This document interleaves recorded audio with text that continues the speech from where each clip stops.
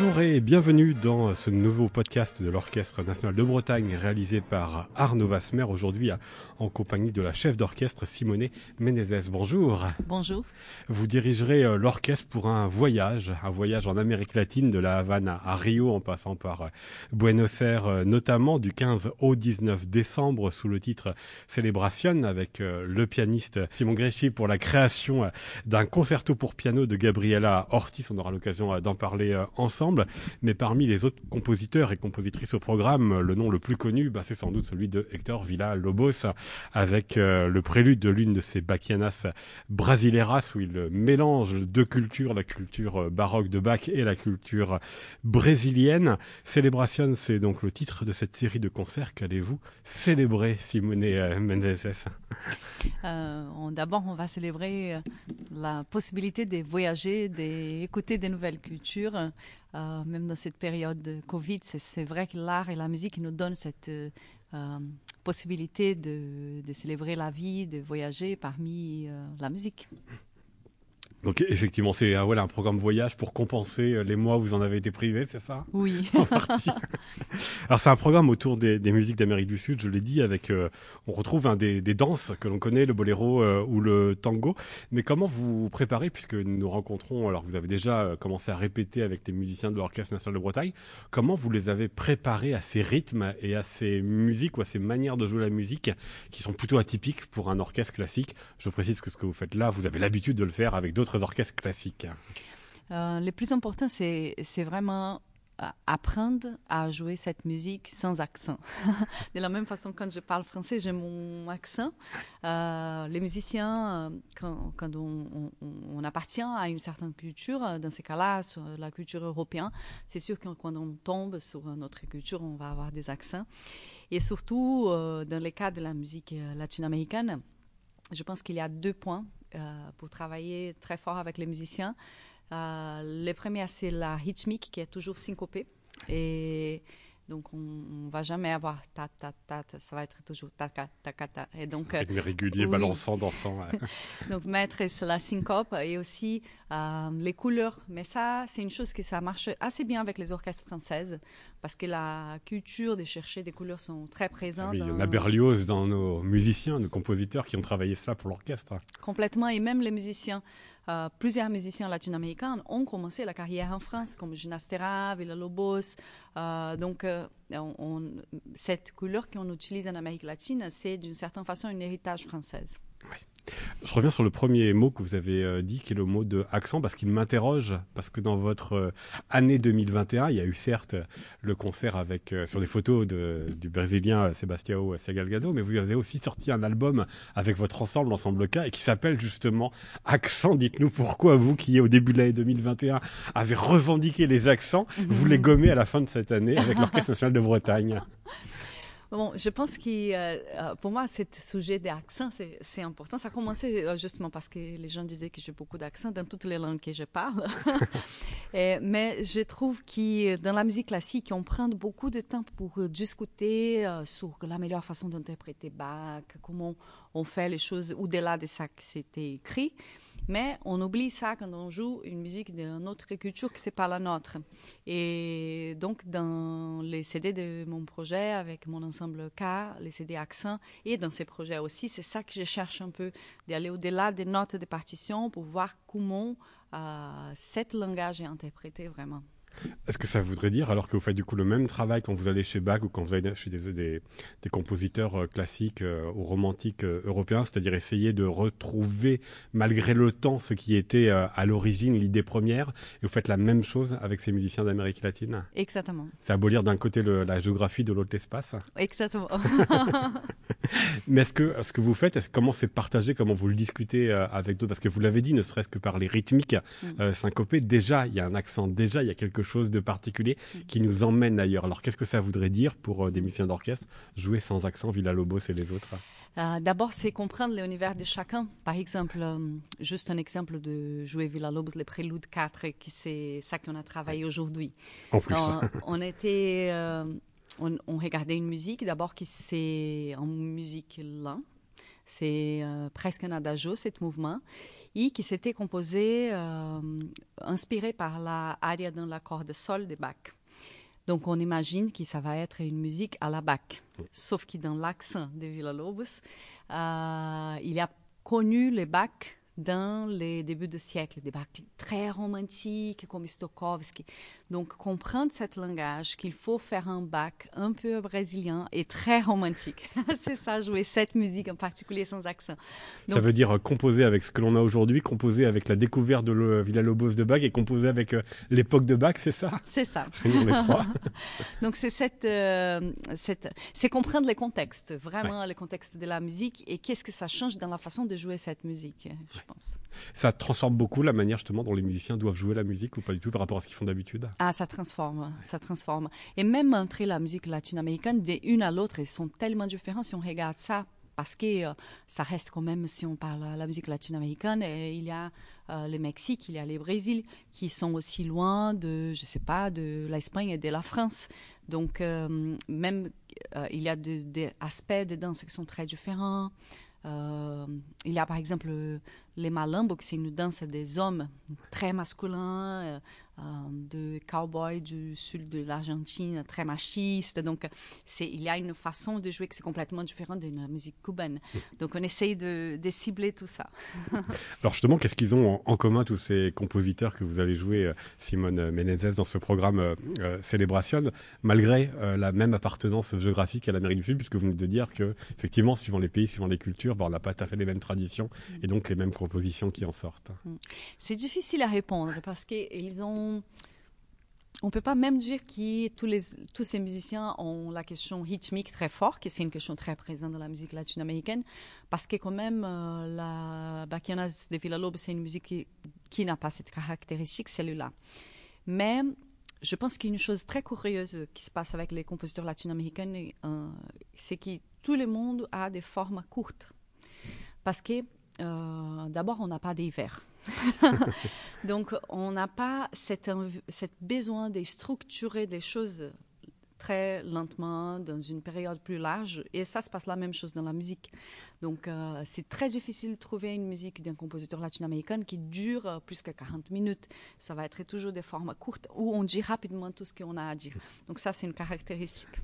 Oui, c'est curieux parce que là, vous allez faire un peu l'inverse. Vous allez demander aux spectateurs de rester, je ne sais pas combien de temps va durer le spectacle, le concert, 1 heure, 1 heure et demie, 2 heures. Comment justement ça transforme ça, la manière d'écouter, puisque nous, en plus, vous le jouez en hiver, donc forcément, on aime bien rester dans les salles au chaud, mais justement, puisque ce sont des pièces qui ne sont pas faites pour durer ou pas faites pour garder l'attention très longtemps, comment vous le préparez, les spectateurs? Je pense que c'est un projet que ça marche beaucoup. Justement parce que si on programme par exemple une musique de Bruckner, qui c'est une symphonie de 45 minutes, là non, on est sur plusieurs musiques de 15-20 minutes maximum, donc ça reste à la fin une petite mosaïque. Et donc, quand le public commence à être fatigué d'une chose, ça vient une autre chose complètement différente.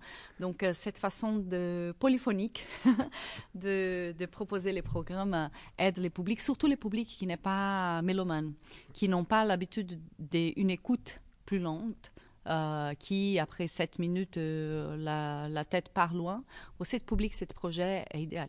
Finalement, c'est un programme extrêmement contemporain dans l'air du temps que vous nous proposez avec l'attention qui n'est plus la même que pour les générations précédentes. Je voudrais qu'on revienne à l'orchestre que vous avez dirigé, Simone Menezes, que vous avez parlé aussi de la manière dont tous ces compositeurs, Esteban Bensekri, Hector Villa-Lobos, je vais tous les citer là, Ernesto Lecuona, Alberto Gianestra, Arturo Marquez, et je laisse de côté pour l'instant Gabriela Ortiz, qu'on en parlera tout à l'heure, comment ils jouaient avec les couleurs, et vous avez dit que c'était déjà quelque chose qui était dans l'ADN des orchestres français, mais comment tous ces compositeurs abordent l'instrument qu'est l'orchestre? Est-ce qu'ils l'abordent de la même manière? Non, c'est très différent. D'abord, Gabriela, qu'on va parler après, et Bensekri sont des compositeurs plus contemporains. Ils sont encore en vie, ils sont pleinement en vie. Hein. Pleinement en vie. Et même Arturo Marquez de Danzon. Donc, on a déjà 3 compositeurs qui sont vivants dans ces programmes. Et j'ai discuté justement avec Gabriela ce matin. C'est intéressant comment l'ambiance a une influence sur notre manière d'écrire, même que ce sont des compositeurs contemporains, ils sont toujours dans une recherche d'une musique un peu lumineuse et qui un peu plein de vie et qui chacun avec son orchestration. Par exemple, Benzecri, il essaie de faire un hommage à Piazzolla avec sa musique. Elle s'appelle Abertura Tanguera, mais c'est un hommage à Piazzolla d'un compositeur d'aujourd'hui. Donc, il utilise des éléments de musique contemporaine parce qu'il étudie au Conservatoire de Paris, la musique contemporaine, mais ça ne sonne pas comme la musique contemporaine, ça sonne comme une Piazzolla moderne. Complètement différent des Marques, qui fait son fameuse danson, qui c'est une musique qu'aujourd'hui tous les orchestres jouent, et les dansons c'était une danse qui à l'origine était influencée par les boléros. Donc et c'est une danse qui commence doucement et qui peu à peu ça devient vraiment une fête. Là on est sur la danse pure, différente de la musique de Benzecri. Après, il y a Villa-Lobos, qui, avec sa musique, c'est une autre couleur, c'est les cordes avec une sonorité très chaude, comme un adage de Barber, et qui beaucoup plus introspective. D'ailleurs, si on regarde bien, Villa-Lobos et le Brésil, ils essaient de faire un peu de les autres musiques latino-américaines parce qu'on a de portugais et pas des espagnols. Et donc, l'élément nostalgie, c'est très présent. Et on écoute ça dans même la mélodie plus connue de Villa-Lobos là-bas, qui en a 5. Cet aspect de nostalgie, c'est très présent à cause du fado. Et donc chacune amène ses couleurs. Et vous avez dit effectivement que certains empruntaient à la danse, le tango, le boléro notamment, mais certains empruntent aussi à des formes plus classiques. Il y a le concerto et la rhapsodie, même si la rhapsodie est une forme qui permet une grande variété. Est-ce que là aussi, tous ces compositeurs que vous allez jouer ensemble, finalement, se jouent de la forme classique, de la manière à la fois de l'emprunter et à la fois de s'en détacher, que ce soit la danse ou que ce soit les formes classiques? Oui, je pense que ça reste quand même des compositeurs classiques, même s'ils ont eu une influence proche de la musique populaire. Mais si on regarde Mozart, il y avait aussi une influence de la musique populaire. Et si on joue bien Mozart, on ressent cette influence de la musique populaire.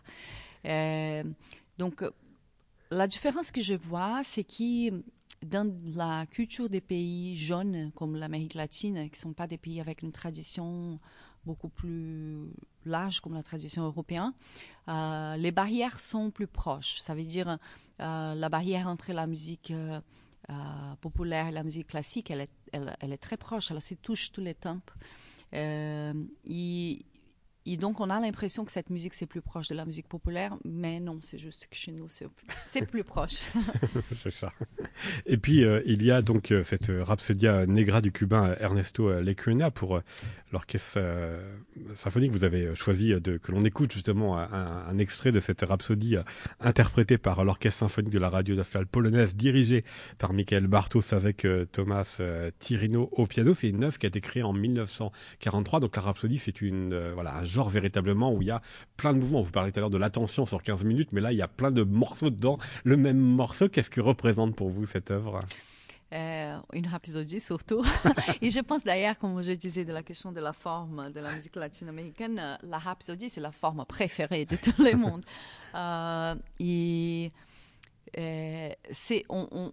On imagine cette musique presque encore comme un petit mosaïque parce que ça change tous les temps d'univers. Donc c'est comme si il y a concentré une musique qui pourrait être représentée dans 30 minutes, 10-12 minutes. Et pour moi, c'est très important de jouer parce on ne joue pas toujours la musique cubaine. On joue la musique mexicaine, brésilienne, argentine. Et parce que, justement, avec tout ce qui se passait à Cuba, ils sont très éloignés de nous. Et c'est difficile pour un compositeur de se faire connaître. Et le fait de pouvoir jouer les cubanas, c'est quelque chose d'important de mettre en valeur aussi un compositeur cubain. Et pourtant, il a créé cette œuvre en 1943, c'est-à-dire avant le castrice, avant que le pays se referme. Certes, il y avait une autre dictature auparavant, mais qui était déjà beaucoup plus ouverte sur l'Occident, sur les États-Unis. Et d'ailleurs, on entend du Gershwin, ou chez Gershwin, on entend de ce compositeur-là qui est Ernesto Lecuona. Donc il y a quand même une œuvre pour vous qui serait quand même ouverte en partie sur une partie du monde. Oui, je pense que cette œuvre, elle aide à ouvrir un Ouais. peu plus le monde, c'est sûr. Je pense qu'aujourd'hui, l'effet aussi d'être un peu avant, c'était le point fort pour le Kwana. Il a réussi quand même de s'en sortir.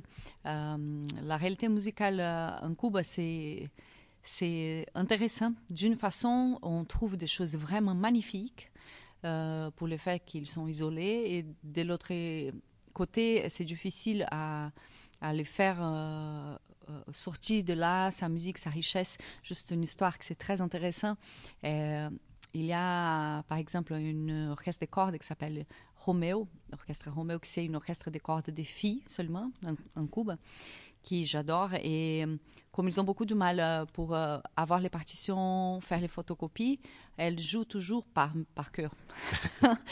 Et donc, c'est des choses magnifiques qu'on trouve dans cette île au niveau musical. Et par contre, elles ont un gros souci pour avoir les cordes de violon parce que c'est difficile à... L'embargo qui fait que ça passe pas, ouais. C'est ça. Donc, c'est tout un univers à explorer un jour. Quel est l'univers cubain? Voilà, qu'on pourra donc découvrir avec cette Rhapsodia Negra du Cuba, donc Ernesto Lecuena, que vous nous proposez pour un extrait.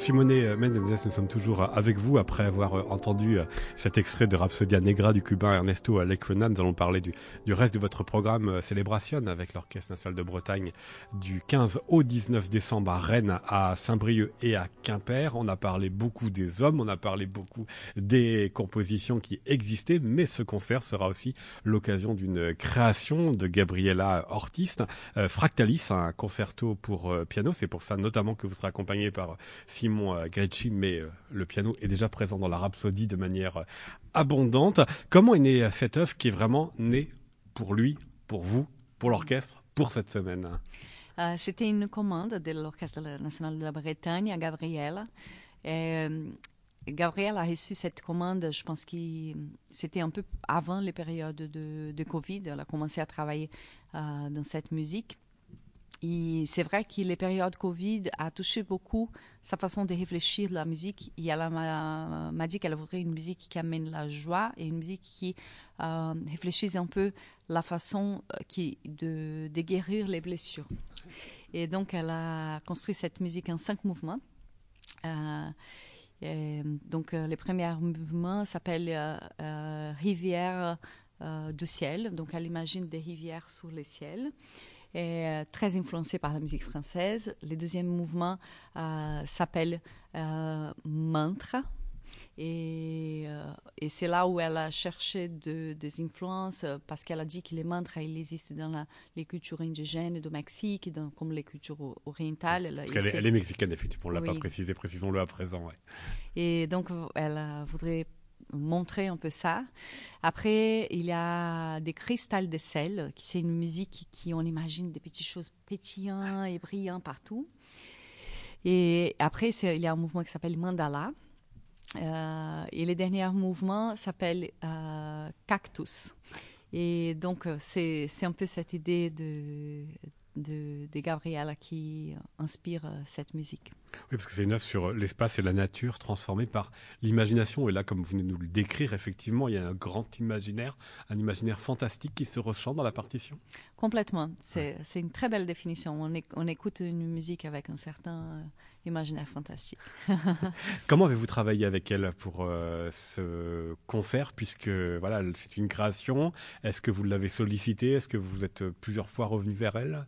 Ah oui, on a beaucoup discuté par visio dans les dernières en fait, depuis qu'elle a fini la partition, pour comprendre qu'est-ce qu'elle a cherché. Même Simon, même nous trois ensemble, je suis allée voir Simon plusieurs fois pour voir comment avance le travail. Une création, c'est toujours un défi. C'est faire naître quelque chose du rien. C'est un défi, à mon avis, pour les compositeurs, c'est quelque chose d'incroyable d'imaginer. J'imagine comment ça peut être afro, une page vide, et dire pour où je commence. Mais pour nous, en tant qu'interprète aussi, prendre quelque chose sans aucune référence et imaginer exactement qu'est-ce que ça va donner et quelle histoire on veut raconter avec ça, c'est un défi. Mais ça reste un travail d'équipe. Et même l'orchestre, aujourd'hui, j'étais assez surpris parce que c'est un vrai challenge pour chacun au niveau... Simon a dit une phrase intéressante, il a dit c'est performant et sportif. On va être lessivé après le concert, épuisé. Oui, et au niveau intellectuel, au niveau physique.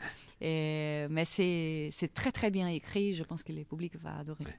Est-ce qu'à votre avis, elle l'a écrit pour un public français d'abord, parce que vous avez dit effectivement qu'il y a un des mouvements qui voilà, est très connoté français, mais il se trouve que vous vivez en France, que Simon Grecci vit en France et aussi avec des origines diverses, mais lui a la nationalité française. Est-ce que vous sentez qu'il y a dans ces passerelles finalement vraiment un attrait, une adresse particulière à ce public français?